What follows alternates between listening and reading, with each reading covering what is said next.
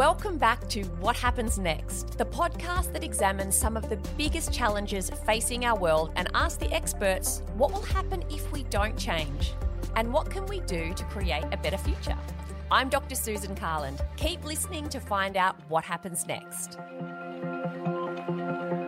The worry that I have is that this is one of the single biggest and particular attacks on the rights of women and girls in particular that we've seen, in a long, long time. Last week, we brought you a harrowing story of escape from Taliban rule. In August 2021, upon the withdrawal of all US troops from Afghanistan, the world watched in horror as the Taliban swept through the country with alarming pace, capturing towns and cities, including the capital city of Kabul, with little resistance.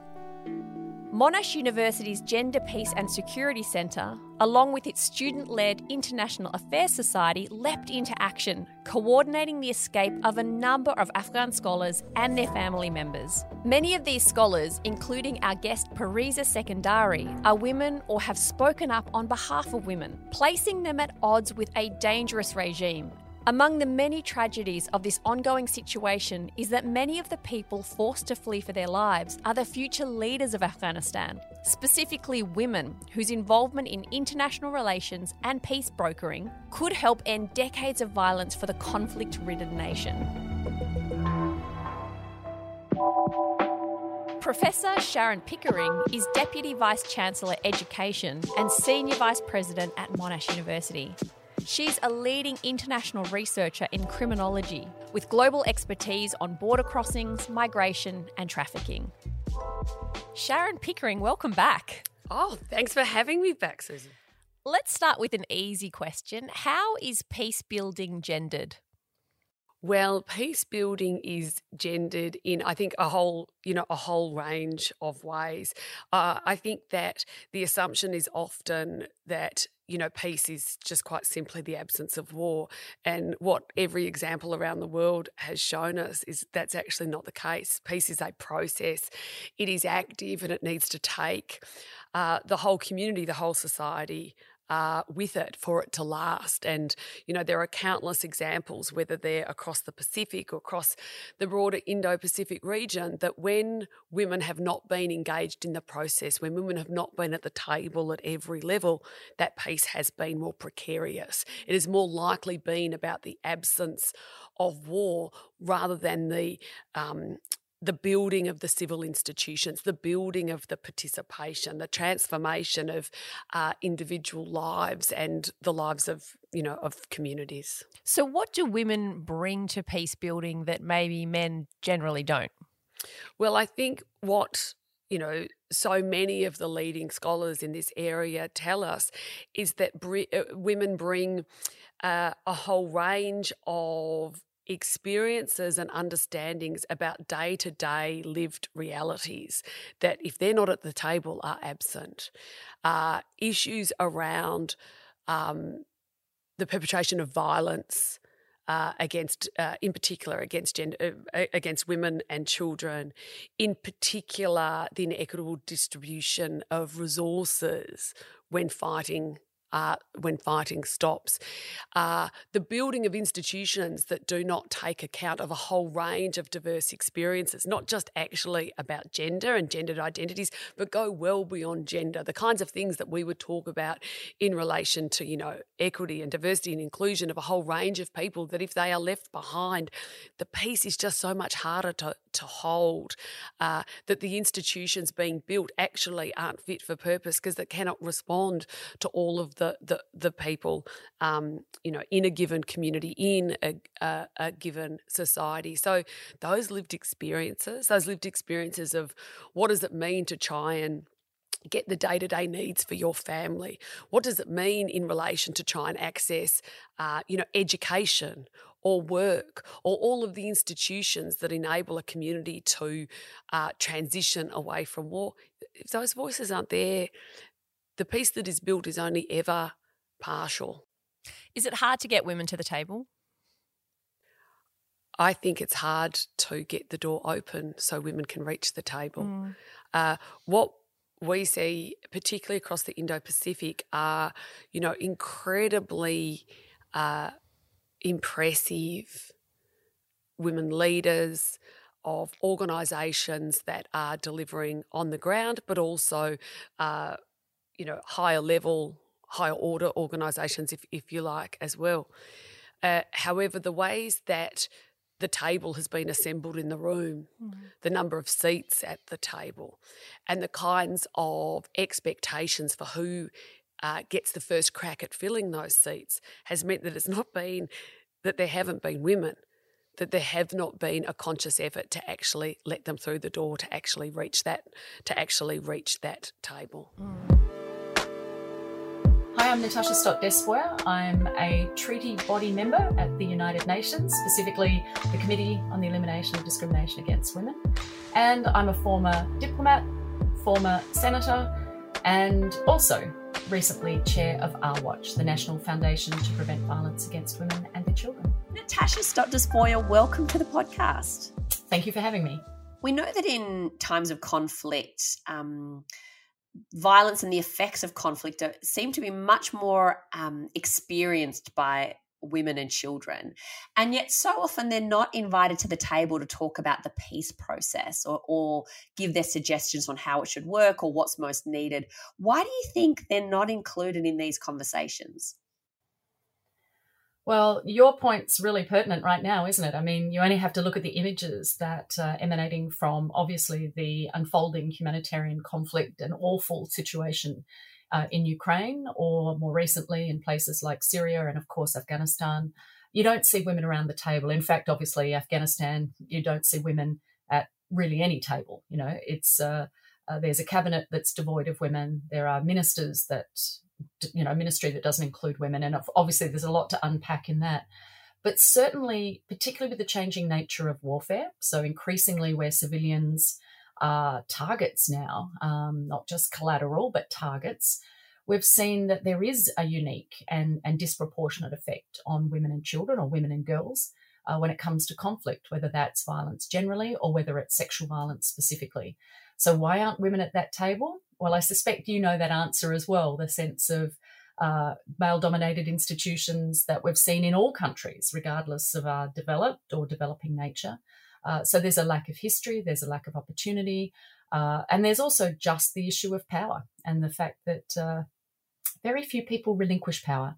And in most cases, men are not sharing that power at the decision-making table, even if, and this is the extraordinary part of it, even if it was to the benefit of their country or community, or indeed, as we've seen, there is an inextricable link between success in peace agreements and peace processes when women are reflected and represented at the table. What do you think will be the future of conflict if women continue to be excluded from the table where these decisions and solutions are discussed? Oh, well, I think it's a predictably negative one. There's one statistic I really like, and it's I think it's applicable to any country or community, but they've actually shown that if you decrease the percentage of women in a parliament by 5%, you actually see that country is 5 times more likely to use military intervention when it comes to resolving international disputes. And that is just in my head at the moment constantly for obvious reasons. Let me interrupt. I want to make sure I heard that figure correctly. Decrease the number by 5% and the increase is 5 times the amount. Indeed. So that, I'm going to check all my stats for you, but that's the one that's haunting me at the moment. But I guess the more reliable and other statistics, which are very clear, show that peace agreements are more likely to be robust, sustainable, long-term, basically more successful if women are involved in that process, not only in the decision-making and the negotiating, but ensuring that the issue and the concerns affecting women are included in those processes. So when you ask, what's the future? Well, the future's pretty bleak unless we resolve some of these issues. And I would say across the board, not including, the talents of half your population, whether it's in peacekeeping, whether it's in negotiations, whether it's in the general running of your country, when we know that more women in leadership roles does lead to, maintenance of infrastructure that's better, better distribution of public resources, really has a beneficial effect right down to measures as simple as profit and loss. So the future is bleak unless we really start to grapple with this. And as you know, and something that you've talked about often and passionately, it's got to be a reflection that includes all our diversity and difference. It's got to be intersectional. So we can't leave people behind, but certainly we've left women behind for too long. What's your take on why there is that staggering difference? If you decrease the number of women by just 5%, the likelihood of going to war or conflict increases 5 times. How do you interpret why that happens? It's a really good question because it's a hard one, isn't it? Does it mean that women are, have an ameliorating effect on parliaments and countries? Well, not necessarily, although I'm sure there are many people who would sort of take a biological sort of determinist approach to that says, well, we're mothers and we're more caring and we're this and we're that. And arguably, of course, there's some element of certainly the fact that women, and we know this from research, that women tend to reinvest more, whether they're as leaders in community or in parliaments, etc. They tend to invest more in issues that affect women and children. So there's definitely a community-minded element in that. We know that more women in those leadership roles actually does lead to efforts that better address the issue of violence against women. So I think that there is this, whether it's innate or otherwise, we know that women and diversity generally means you have better approaches, different approaches. In terms of whether or not it means we're inherently peacekeepers, I don't know. I like to think so. But the reality is diversity is good for any decision-making institution, and that has to include women, of course. Here's Sharon Pickering. Do you have examples of communities or cities or countries that have included women in the decision-making that have really demonstrated successful outcomes in terms of peace building? And maybe then examples of the opposite as well, when women haven't been included and there's been terrible knock-on effects. The one example I would give you is the absence of that. Mm-hmm. And I think this is what we see. This is what we see in Afghanistan right now. We were really fortunate at Monash a few years ago where we hosted a senior group of female Afghan leaders who came to talk to us, where had been very much engaged in working through the peace process, had tried to be part of that. But as those negotiations shifted under Trump's leadership, they were in essence cut out. They did not get anywhere near the space at the table that we would expect, given all the learnings that we've had from other places, and that was for a whole host of reasons. But there's a direct correlation between that and the fact that there are no girl children in schools right now in Afghanistan. Now, to me, it is implausible that a peace would have been brokered with a decent proportion of women at the table that would have got that outcome. It's implausible to me that would have occurred, and it has. And for every month, for every year they are not in school, that will reshape the destiny of Afghanistan. It will reshape who leaves Afghanistan. It will reshape those who remain behind. Can you see any areas where we can try to be hopeful about the future of Afghanistan, particularly for women and girls? It's very difficult to see that right now. You see that so many women and girls have had to flee Afghanistan because of their participation in education, their leadership in education, their activism meant as soon as the Taliban came back into power, they were at increased and grave risk. And so many have fled. For those that are left behind, they face a daily risk.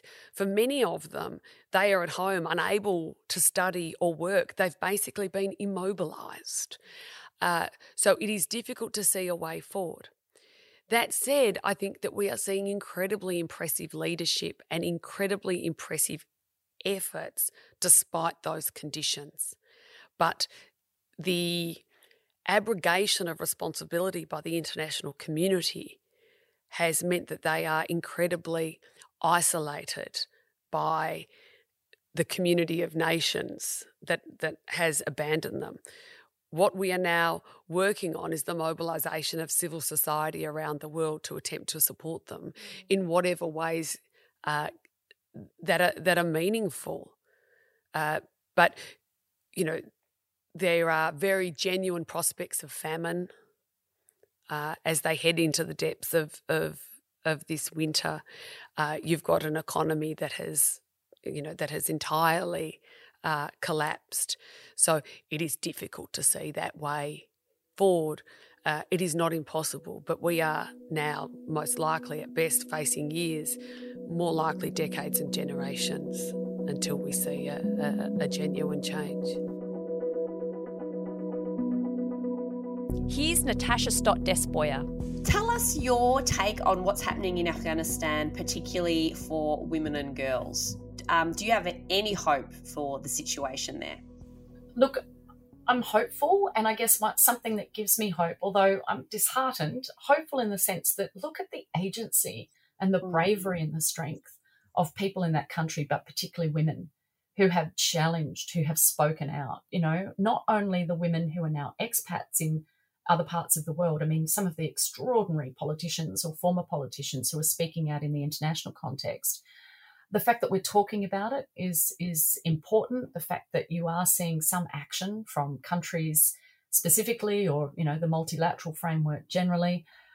I guess, though, the worry that I have is that this is one of the single biggest and particular attacks on the rights of women and girls in particular that we've seen, you know, in a long, long time. And, you know, I think the UN Secretary General has warned that this is symptomatic of what is happening with women's rights around the world, because in the midst of, you know, a global pandemic, which has done us no favours either when it comes to the exacerbation of sort of gender stereotypes and roles, we've got some real problems. So when you say hope, I want to have hope, and that's why I get involved in, you know, different agencies in the hope that we will see change.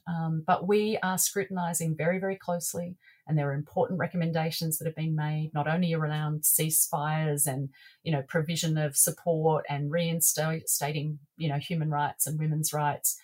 I have to have hope, but this one really, it's really challenged me, to be honest. You mentioned that just remarkable statistic about the decrease of women by 5%, you know, correlating with an increase of 5 times the amount of perhaps going into conflict.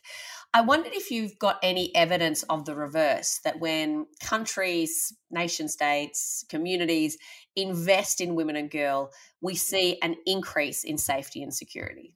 Absolutely. There are examples around the world where not only if you have, I mean, it is proven apparently that if you have, you know, greater gender equality, you are less likely to see that kind of civil conflict or violence, let alone violence against or among other countries.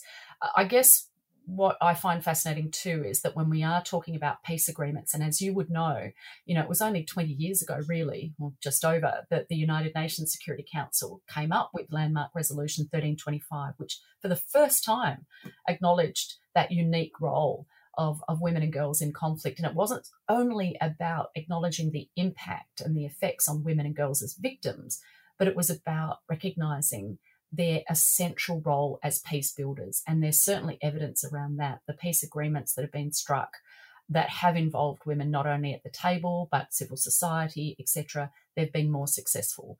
And we've seen, even in our region, you know, the extraordinary role of women in, you know, say Solomon Islands, places like that, Mindanao, you know, these examples of trying to resolve conflict in those countries have been aided and abetted, if not led by women. So there's definitely plenty of research out there that suggests it. So it makes you wonder, doesn't it? Why aren't we, you know, seeking to reflect more equally, or at least with some degree of parity in all our institutions around the world, the role of women in particular. So it staggers me. Even in our country, I don't understand why we are so far behind the rest of the world now in so many respects. We're 50th in the world when it comes to representation of women in parliaments. And, you know, we're 30 times behind our nearest, neighbour New Zealand. I mean, that's extraordinary to me after such world-leading, really pioneering progress that we made more than a century ago. So it can happen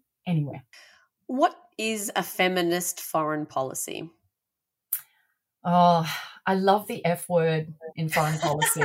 When I was Ambassador for Women and Girls, I had that role between 2013 and 2016 in Australia. And I used to have what I called a title envy, because some of my colleagues and counterparts, particularly from, Sweden and Finland, the really show-offy countries. No, I'm kidding. They were all ambassadors for a feminist foreign policy. And I thought, I really want that. But Australia wasn't then quite ready for it. I would argue, perhaps not ready for it yet. But essentially, Lowy Institute and others, when we talk about a feminist foreign policy, it's defined as, having a foreign policy in which no action, no program, no project can proceed without understanding its impact on and effect on women and girls, but also making sure that any of those things contribute to increased gender equality. So, in fact, in many ways, believe it or not, Australia's foreign policy, when it comes to international development and foreign policy, does really centre gender in its policy. But we're not quite brave enough to call it feminist yet. I hope that will change. To the average person, average Australian listening at home to this that might want to support the women of Afghanistan, but also help to sort of advocate for increased gender equality in international relations, although you do make the good point that we've got work to do at home as well. What advice would you give to someone that does want to help or contribute in some way? Oh, look, my answer when people ask what they can do is always really quite simple, and that is just do something. Have informed discussions, contact your local community to see if you can assist, be that with, voluntary work or donations, or indeed the literal assisting of refugees in this day and age. I think the greatest thing I would like to see from the community is a bit more momentum. And there has been recently, I can't deny that, and it makes me really happy, but more momentum around changing Australia's heinous laws in relation not only to detention, but, the fact that I think we've committed to take 3,000 refugees from Afghanistan. And that initial recruitment was not in addition to our annual humanitarian intake. It was as part of it. Mm-hmm. And our intakes are so low. So I'd love to see more of a discussion and a debate and momentum build around changing these laws, because they've been, the bane of my existence since I was in politics and had to, as leader during the Tampa crisis. And, that was a watershed moment and changed community perceptions as well as public policy in the most deleterious way. So people can, you can lobby, you can donate, you can work on these issues, you can get involved in organisations, be they, United Nations, refugee work, or whether it's the Australian Refugee Association. There are many, many others, refugee asylum support centres, etc. But I do think we need to change those laws at the very, very top end. An emerging theme we keep coming across on What Happens Next is the imperative of including diverse voices from all walks of life, of all genders, all ages, all identities in decision-making. Whether it's at a smaller scale, such as making changes around your neighbourhood so that it's safer and friendlier to fight loneliness, or at a larger scale, such as including women in international peace-building processes, the evidence shows again and again that we need a range of voices to change our world for the better. Thank you to our guests on this series, Parisa Secondari, Professor Jackie True, Professor Sharon Pickering and Natasha Stott-Despoja AO. And thank you too for joining us for Season 6 of What Happens Next. This is the final episode of our season. We'll be back in a few short months with a new series investigating new challenges and how each of us can make a difference. You can also dig deeper into many of the topics we've covered in this season by visiting Monash Lens at lens.monash.edu. Do you have a topic you'd like us to examine in Season 7? We'd love to hear from you. Email podcasts@monash.edu with your idea.